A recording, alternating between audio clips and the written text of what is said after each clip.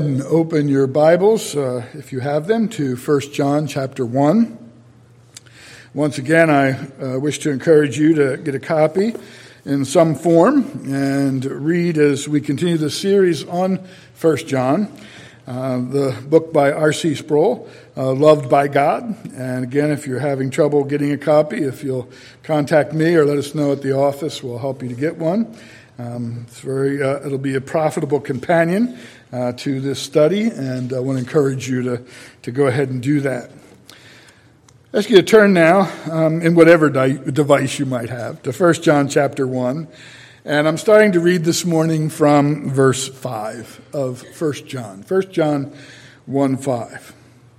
This is the message we have heard from him and proclaimed to you, that God is light, and in him is no darkness at all. If we say we have fellowship with him while we walk in darkness, we lie and do not practice the truth. But if we walk in the light as he is in the light, we have fellowship with one another, and the blood of Jesus, his Son, cleanses us from all sin. If we say we have no sin, we deceive ourselves, and the truth is not in us. If we confess our sins, he is faithful and just to forgive us our sins and to cleanse us from all unrighteousness. If we say we have not sinned, we make him a liar, and his word is not in us. Let's pray. Father in heaven, we ask you to bless us now as we turn our attention to this testimony from your word. We pray, Lord, that you would feed us as your sheep. That, Lord, you would not leave us to ourselves, but, Lord, you would draw us closer to yourself through the preaching of your word. We thank you, Father, for this beautiful promise that's here. And we pray, Lord, that you would bless it afresh to our hearts. For we ask it in Christ's precious name. Amen. It's a testimony, I think, to the fallen nature of mankind that men and women continually take those things by which God has revealed himself in the world and try to employ them against him and against the truth of his existence. Refusing to see what's revealed, they try to take the evidence that speaks to his existence and to use it to prove that he, in fact, does not exist.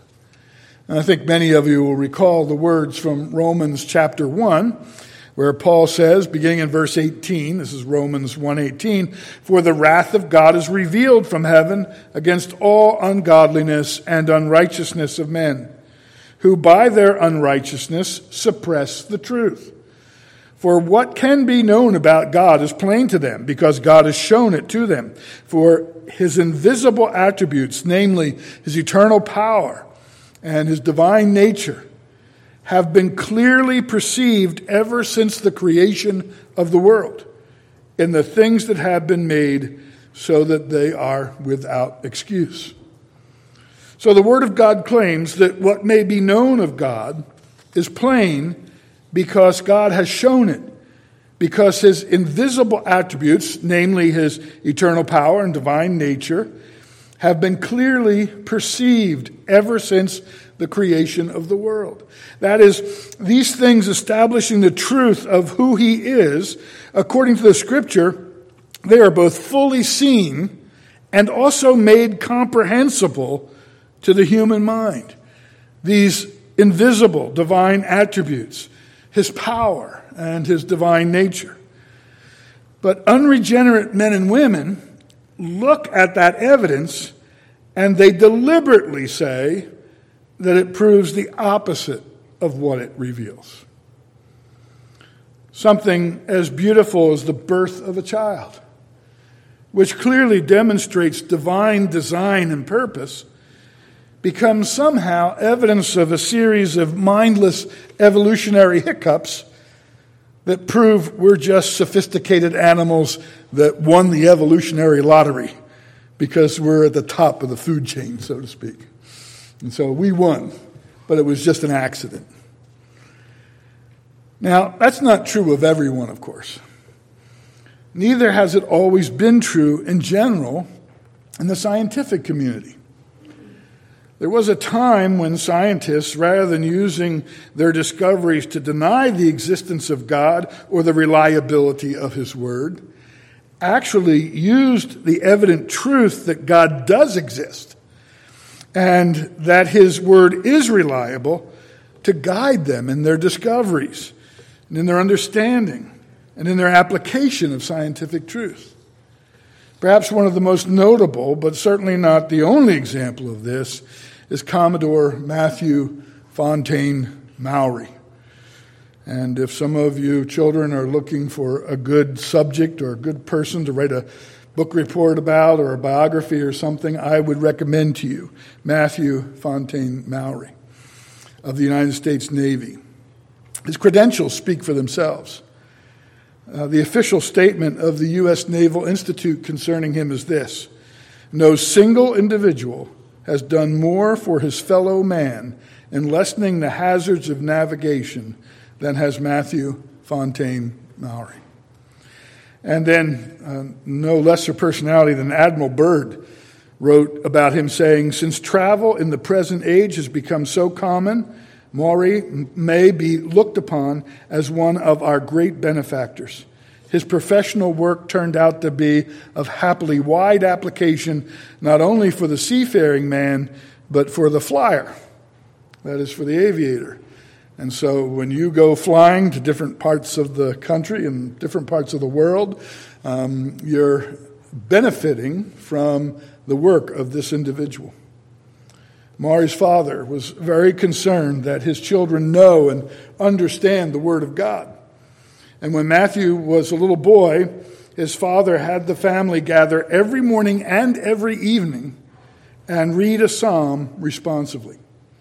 So every morning he got the family together, they read a psalm responsively. At the end of the day, they got together again and read another psalm responsively. In this, says his biographer, in this way, Matthew became so familiar with the Psalms of David that years afterwards he could give a quotation and cite chapter and verse as though he had the Bible before him. This early religious influence later colored all Maury's thinking and writing to a very marked degree, says Charles Lee Lewis. When Maury, as a respected naval officer, was injured and convalescing, he had his own son, because he wanted to keep up his father's tradition, had his own son read the Psalms to him. And one day his son was reading to him the 8th Psalm. Beginning in verse 4, it reads like this: what is man that you are mindful of him, and the Son of Man that you care for him? Yet you have made him a little lower than the heavenly beings and crowned him with glory and honor. You have given him dominion over the works of your hands. You have put all things under his feet, all sheep and oxen, and also the beasts of the field, the birds of the heavens, and the fish of the sea, whatever passes along the paths of the sea. Maury had him read that last verse several times. And finally he said to his son, if God says there are paths in the sea, I'm going to find them if I ever get out of this bed. And that's exactly what he did. And this psalm was the direct inspiration for his discoveries, from which you and I are still benefiting in our day. Now, I've cited this example before, so I'm not going to belabor it, but it serves as an example of how things have changed. Most today, rather than searching the Word of God for clues to gain a better understanding of the world that God has made, use what discoveries they do make to try and deny Him and His creative power. Now, the question is, why do I bring all this up this morning when we're going to 1 John chapter 1 here? Well, I bring it all up because of the statement you read in 1 John chapter 1 and verse 5, where the declaration is made by John that God is light and in him is no darkness at all. John is saying to his readers, we want you to know him. and all that we found in him, in God. And part of our promise and his is that God is light. And this truth was declared by God regarding himself.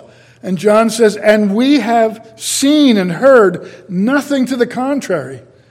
But this truth was confirmed to us in the communion we had with his Son, the Lord Jesus Christ. When we walked with Christ, when we lived with him, when we were interacting with him, we saw the truth that God is light manifested in the Son. Now, what do we know about light? How does this mean anything to us? Well, one of the things we know about light is that it's pure. It's pure. John Lilly says, light is clear, transparent, translucent, patent, and open, always and everywhere, as far as its free influence extends. This purity is such that it remains unsullied by whatever it comes into contact with, even though the thing itself may be defiled. The air that's moving through this room is moving through filters, and those filters need to be changed regularly because this air is carrying all sorts of impurities in it, dust and dirt and all sorts of things, all manner of things. But if you were to take those same filters and pass just light through them, they'll remain clean because light is not defiled by touching anything. It isn't itself in any way infected. Nothing light touches defiles it. It may rest on the ugliest and most defiled scene, but it remains unsoiled. It only purifies. And that's the second area in which the nature of light can be demonstrated. That is how it reveals impurities or even the true color of things. Many people at one time or another discover when they step out into the sunlight that they've misjudged a color in the artificial light of their home. I have worn one navy blue sock and one black sock on more than one occasion because in the artificial light of home they look the same, but when I got out into the sunlight I realized that subtle difference that only the sunlight could demonstrate. But beyond this, it's also used to determine flaws in everything, from skin to drywall, from pipes and conduit to taillight assemblies for your automobile. They want to be sure there's no grease in there that might somehow short out the lamp. And so they determine that by shining a light in there to see if there's any grease in there. And that's also that they don't have to have a recall of your taillight assembly sometime later on when that grease starts affecting the autos. And they do that by shining a light in there. Thirdly, light is not only pure, and it not only exposes impurities, but it also purifies. If you use a soda or a water bottle to scoop water out of a biologically contaminated pond or river, and you set that bottle in clear, bright sunlight for 6 hours or more, that water will become drinkable, even if you don't do anything else to it.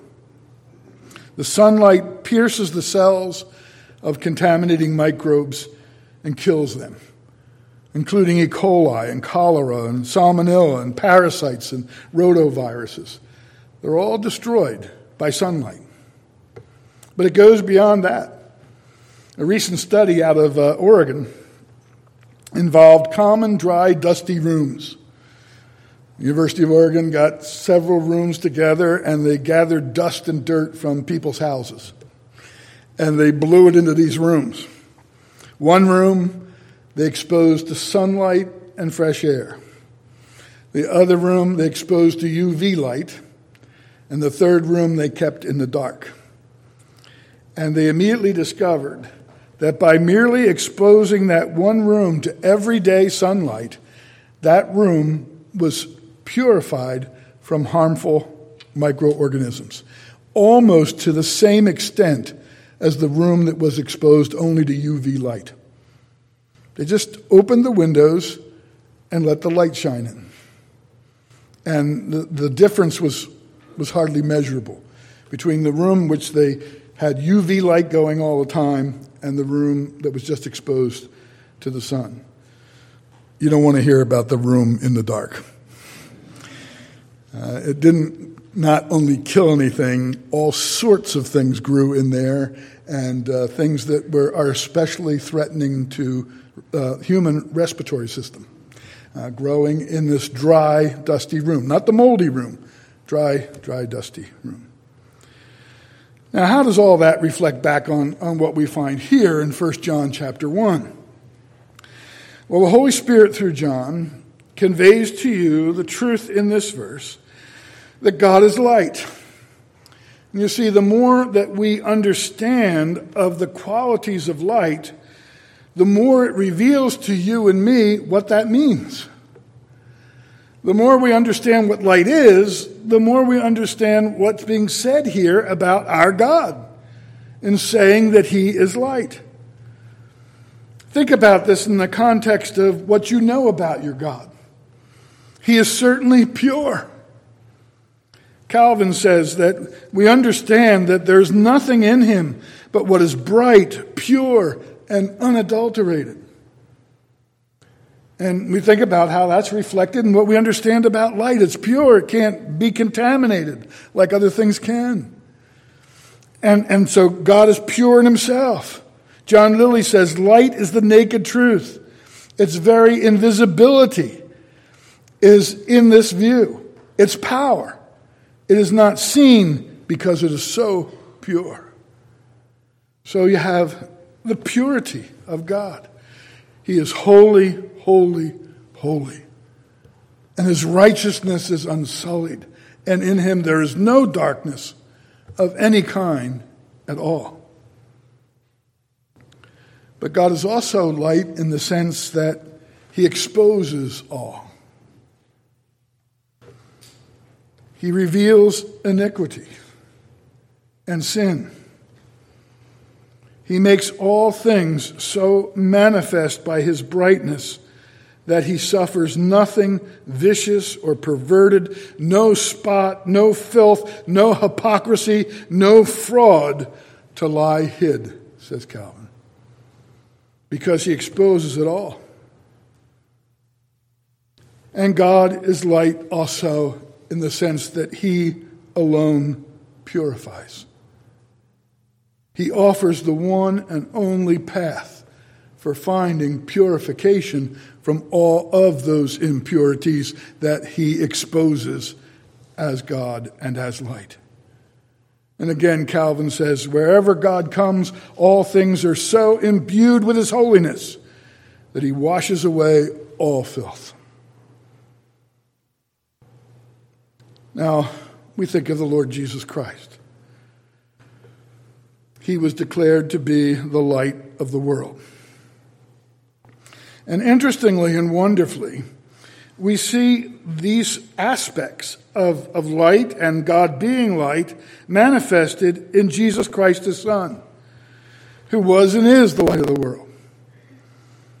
It's this same John who wrote this epistle, who writes in his gospel concerning Jesus Christ. And he says this, and this is the first chapter of John, verses 1 through 9, which many of you have memorized. In the beginning was the Word, and the Word was with God, and the Word was God. He was in the beginning with God. All things were made through Him, and without Him was not anything made that was made. In Him was life, and the life was the light of men. The light shines in the darkness, and the darkness has not overcome it. There was a man sent from God whose name was John. That's John the Baptizer. He came as a witness to bear witness about the light, that all might believe through him. He was not the light, but came to bear witness about the light, the true light, which gives light to everyone, was coming into the world. And we look then for the qualities of light that we're familiar with in Christ, and we see, first of all, that he was without sin.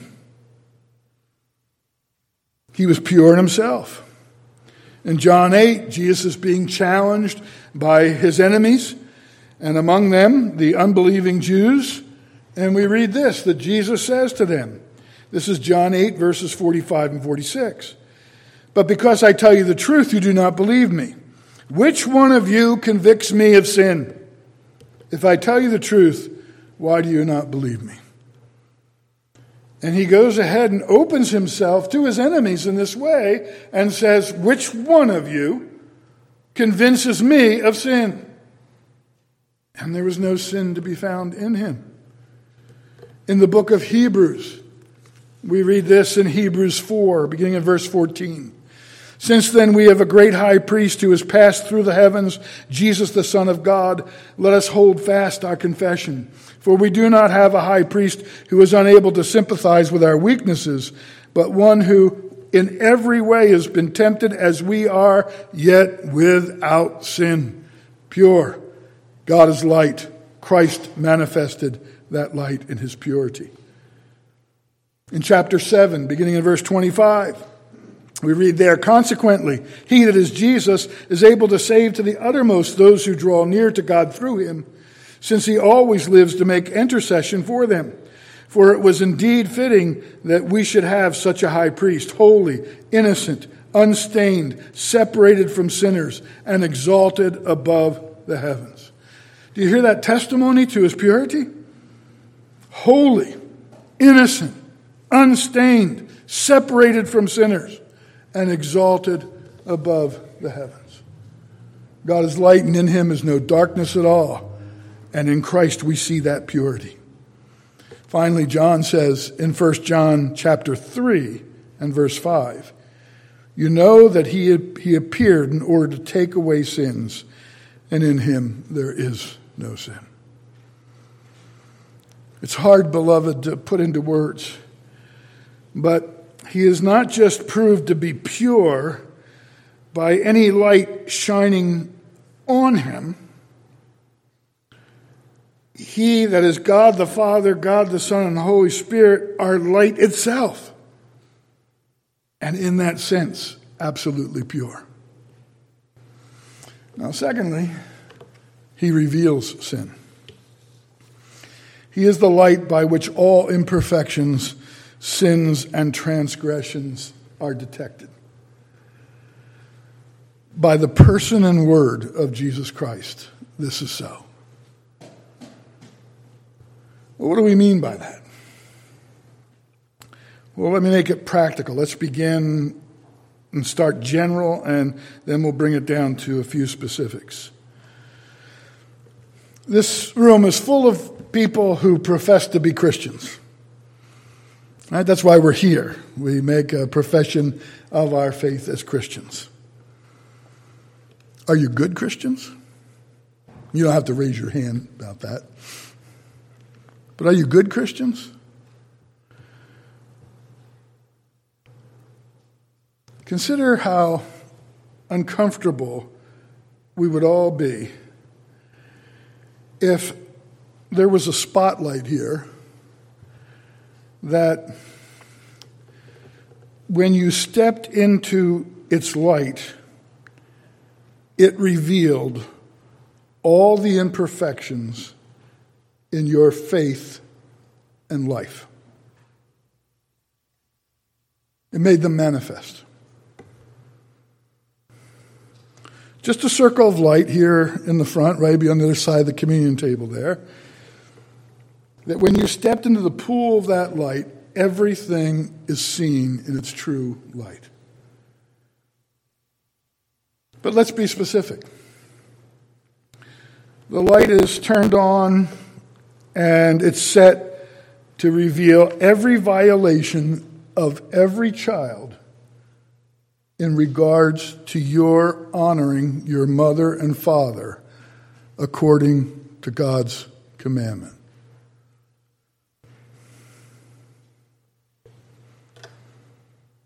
You think there'd be a lineup of children wanting to step into that light? I don't think there would be one. But you know what, children? Your mothers and fathers are children too, of their parents. And they wouldn't want to step into it either.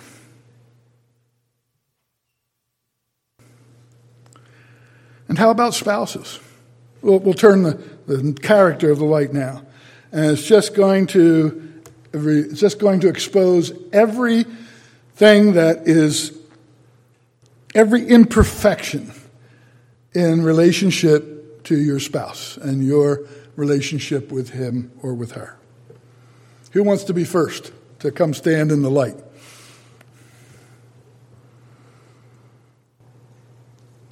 And it doesn't matter, does it, if you think you're the better spouse? You know, if you kind of think, well, I'm really the better one, but I still don't want to go stand in that light.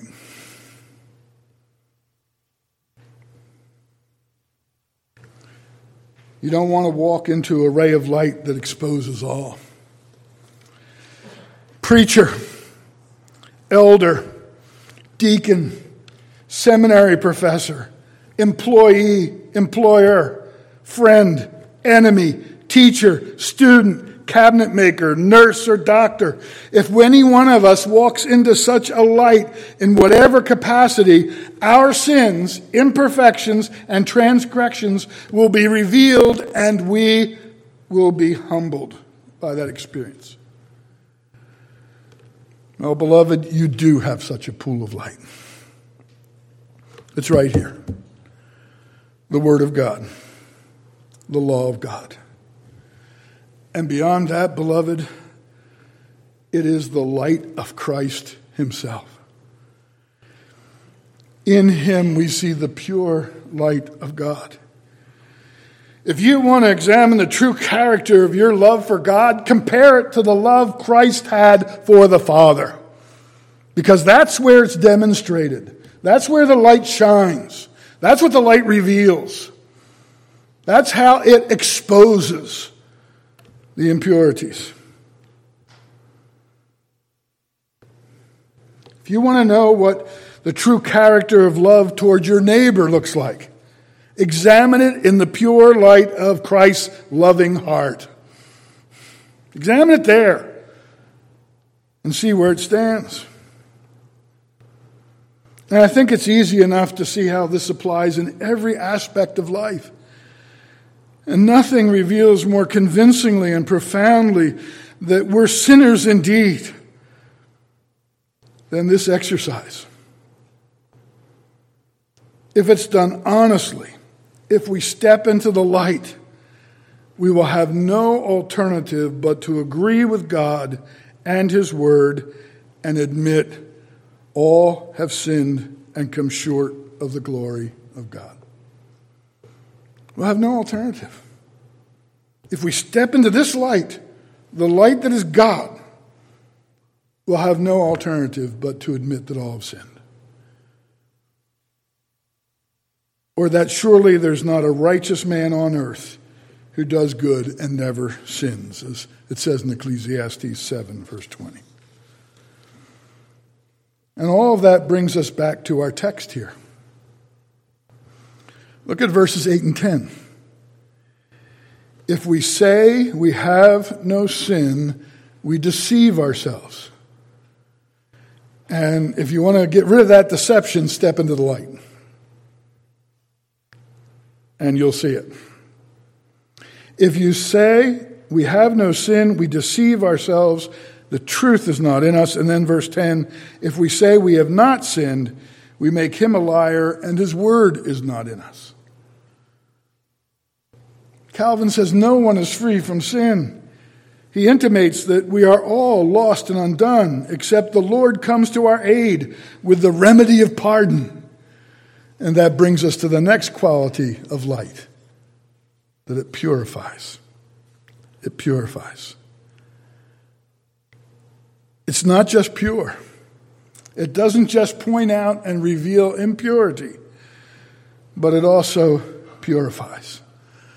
Look again at these verses, beginning in verse 5. This is the message we have heard from him, proclaimed to you that God is light and in him is no darkness at all. If we say we have fellowship with him while we walk in darkness, we lie and do not practice the truth. But if we walk in the light as he is in the light, we have fellowship one with another, and the blood of Jesus, his Son, cleanses us from all sin. And then verse 9. If we confess our sins, he is faithful and just to forgive us our sins and to cleanse us from all unrighteousness. All sin, all unrighteousness, purified in Christ. That little term, all sins, beloved, says so much. It involves every impurity, every sin, every transgression that the light we spoke of, the light we fear because of what it might expose and reveal, all those offenses, all of them are purified by his blood. If we walk in the light, if we confess that he is light indeed, if we confess that we are sinners indeed, in the light of his light, then the blood of Jesus, his Son, cleanses us or purifies us from all sin, and in him we stand purified. The penitent has here two of God's attributes, faithfulness and justice, to encourage and to support his or her faith. And so we come again to the fellowship or the communion that we have in him, which is what John is conveying here. First, we come to this table, walking in the light. We are those who have been told, have seen, and who know that God is light. In 2 Corinthians 4:6 we read, "For God who said, 'Let light shine out of darkness,' has shone in our hearts to give the light of the knowledge of the glory of God in the face of Jesus Christ." Secondly, we confess together that I'm not pure except in Christ. Whether we step up to the table and walk into a pool of light that identifies us as sinners, because this table is only for sinners, we appear before it, though, as sinners saved by grace, made purified by Christ's blood. You become a chosen race, part of a chosen race, a royal priesthood, a holy nation, a people for his own possession, that you may proclaim the excellencies of him who called you out of darkness into his marvelous light. And that's what I want to stress to you this morning, that even though that may be true, and you feel a certain sense of guilt, how could I step into such a light? You can step into it if your faith and trust is in the purifying work of Jesus Christ. Because when you step into that light in him, you're clean. Because he bore your sins for you on the cross. We read a few moments ago those words from Proverbs 4:18. "But the path of the righteous is like the light of day, which shines brighter and brighter until full day." We can have peace in the light of God's holiness because Christ has made us holy through his blood. And so we can be at rest. In Revelation chapter 22 and verses 4 and 5, it says that the saints will seek his face, and his name will be on their foreheads, and night will be no more. They will need no light or lamp or sun, for the Lord will be their light, and they will reign forever and ever. That's the kingdom we come into, the kingdom of light. We find joy and peace in that light because of who Christ is and because of the purifying power of his blood. The promise here is, if you walk in that light and you confess that, yes, I am a sinner, then he will cleanse you from all sins. If you confess your sins, he is faithful and just to forgive you those sins and to cleanse you from all unrighteousness. That's the promise we bring to this table as we partake together in the Lord's Supper. That yes, in the light we're found to be sinners, but the light purifies us. And through that purifying light, through that blood of Christ, we can come and we can serve God and we can worship and we can have the hope of an eternal kingdom in Him. Let's pray. Father in heaven, we thank you for what is ours in the Lord Jesus Christ. Lord, you tell us that when we come to our Savior's table, we are to examine ourselves and then come. And we have a fresh opportunity to do that here and now. Lord, in the light of Christ, we see our sin. But also in the light of Christ, we see our hope of purifying grace. And so, Lord, we confess those sins, and then we rest in Christ and His promise. And Lord, we come with joy and thanksgiving, knowing that the God who has given us life has given us new life through Jesus Christ. And may we rejoice together in the light of our God this day. For we ask it in Christ's name. Amen.